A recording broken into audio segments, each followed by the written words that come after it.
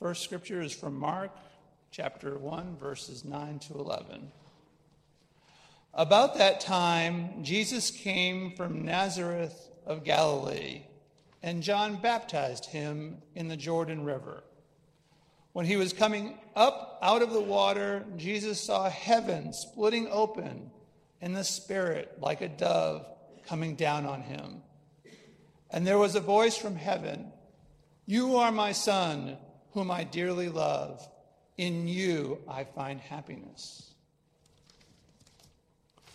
The second scripture is from John chapter 1, verses 43 to 51. The next day, Jesus wanted to go into Galilee, and he found Philip.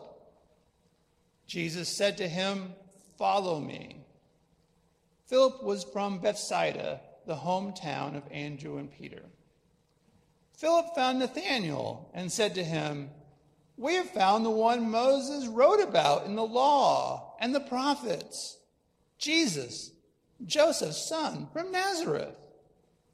Nathanael responded, "Can anything from Nazareth be good?" Philip said, "Come and see."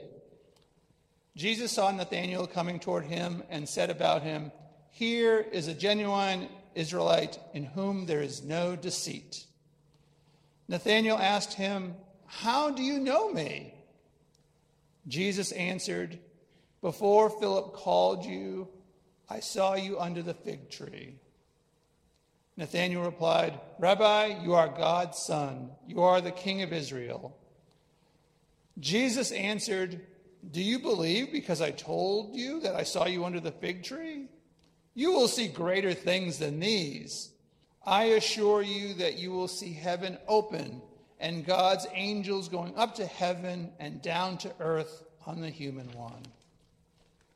This is the word of God for the people of God. Thanks be to God.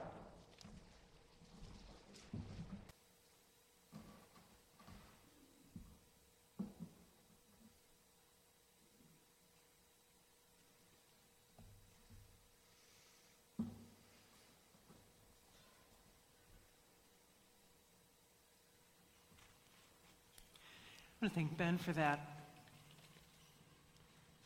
embodied reading.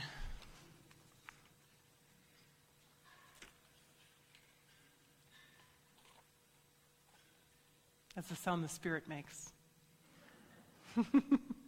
Please pray with me. Lord, may the words of my mouth and the meditations of all of our hearts be acceptable in your sight, for you are our rock and our strength and our Redeemer. Amen.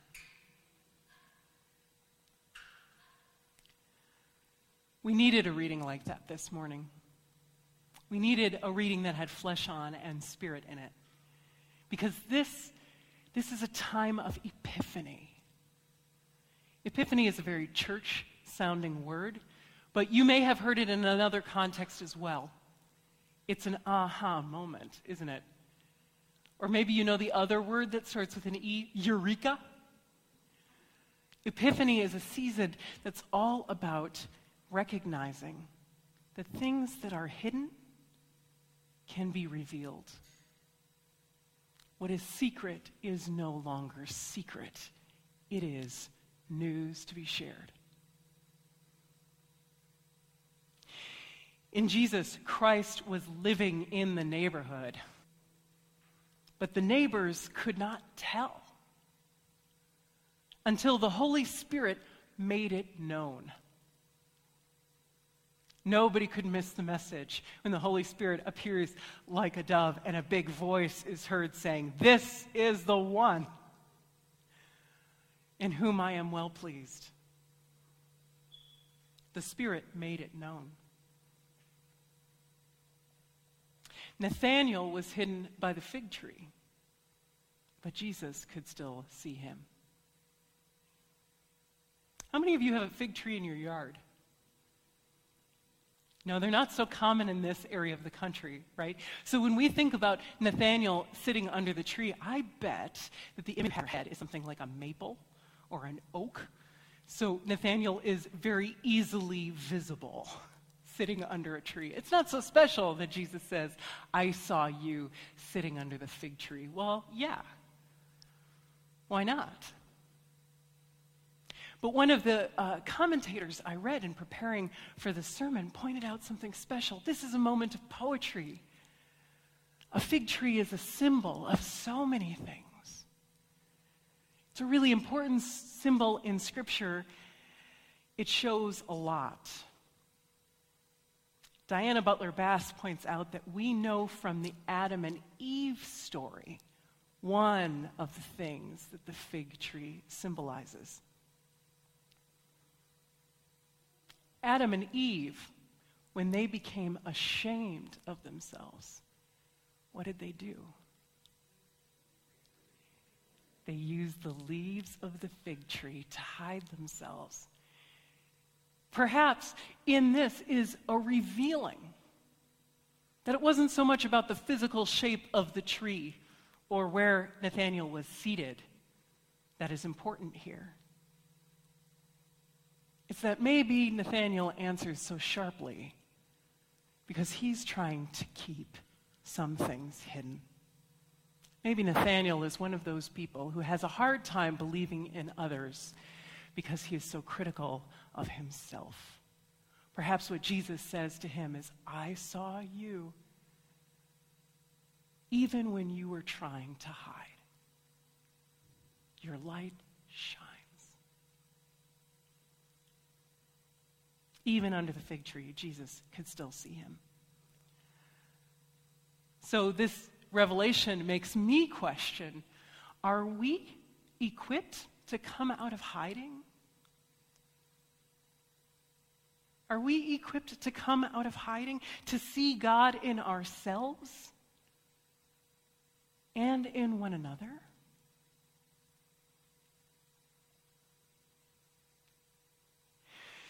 Something that I've learned a lot about over the years through the kinds of continuing education opportunities that are offered by our conference in the way of interculturalism and anti-racism is that people really cannot be included until they can be seen.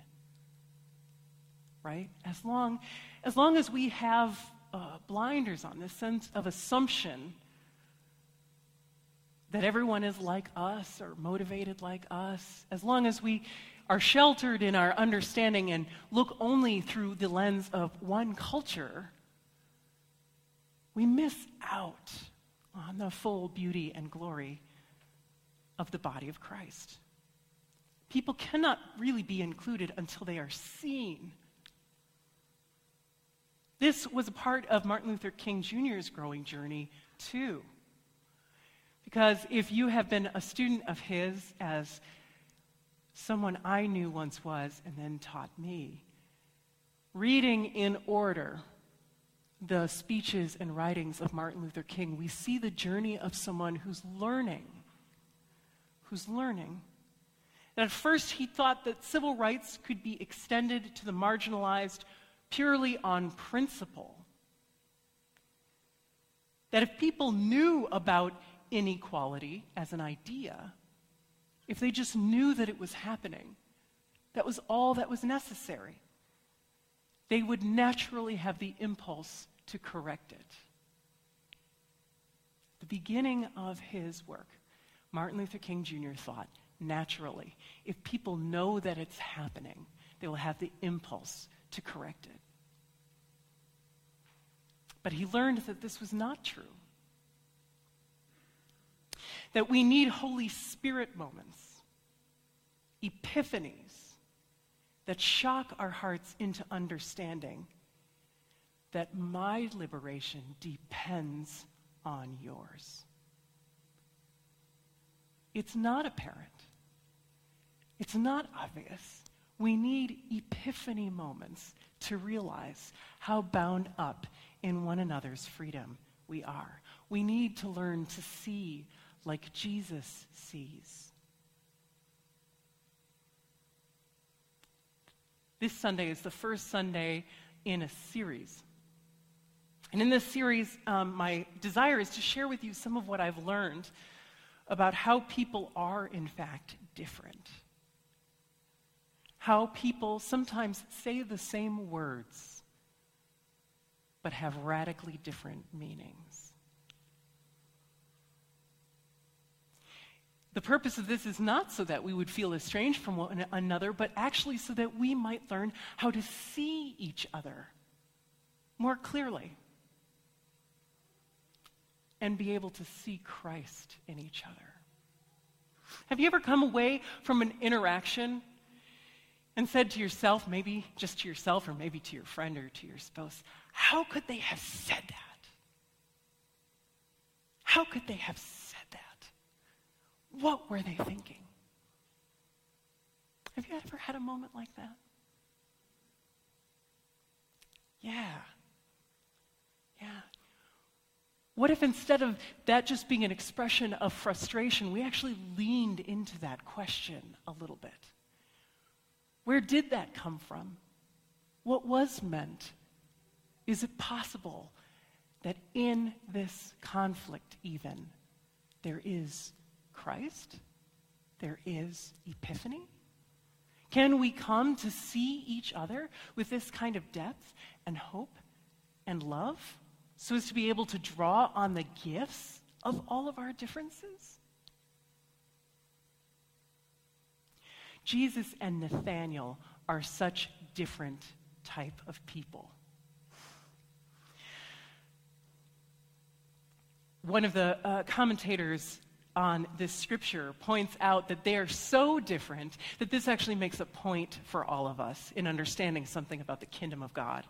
That what is clear is that epiphanies of the Christ come to different people in such drastically different ways that it can even be incomprehensible. If you found this story a little bit odd, or like Veronica, you were thinking, there must have been more to this conversation because it is such a strange encounter. That incomprehensibility, that's where we see two people who are very different meeting one another. And in that interaction, Jesus is able to say, come, you're welcome here. I'm delighted to see you. I want to flesh this out for you a little bit more. There are those among us who have personalities that are naturally attuned to being able to see things in other people. We're very people-centered. There are those among us who look for what success is, what peace of mind is, in the comfort and joy of the people we are in relationship with. So if others are happy, if our children are happy, if our spouse is happy, we are happy, right? And there are those among us who are naturally kind of oriented to look for this kind of information, and so over a lifetime we become naturally skilled at perceiving others, perceiving their feelings, perceiving their style and their personality. People who are this way also tend to be comfortable taking things at a slightly slower pace, allowing things to reveal themselves and to emerge in relationship. People like this are often willing to take a little bit longer in order to include a few more people. And in this scripture, we actually see Jesus' personality being painted this way. I want to reassure you that all of the different behavior types we talk about in this series show up in descriptions of Jesus because they're all being used for a different reason. But this week, it's really clear to see that Jesus is not going around in this version of the calling of the disciples and saying, I'll take you. Come on, let's go. In this version of the story, Jesus actually doesn't call most of the disciples. Jesus only calls one of them. Jesus is comfortable with waiting to see what happens. So just as you heard in the scripture lesson, Jesus calls Philip, and Philip calls Nathanael. Jesus allows it to happen, allows it to grow, and develop. And this doesn't make him anxious. Now, Nathanael is not this kind of person at all, right? Because Nathanael is so far from being the kind of person who's like, yeah, Philip, you're probably right. Yeah, there's gifts that come from all different kinds of people and cultures and whatever. No, Philip is the type of person who's immediately able to perceive what could be wrong in a situation or what could be missing. And so when Philip tells him, there's really good news, I found somebody who's going to be important in all of our lives. He's going to change the world. Nathanael's like, yeah, but isn't he from Nazareth? Isn't that going to cause a bit of a problem? I mean, does anything good ever come from a place like Nazareth? When Nathanael comes and meets Jesus, Jesus is able to perceive something about Nathanael. He's able to see him. And he sees this quality in Nathanael as a gift. Because Nathanael is direct and clear. He says, this is an Israelite in whom there is no deceit.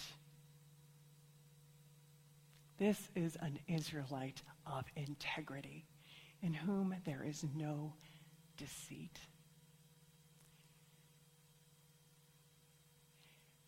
And when Nathanael is seen,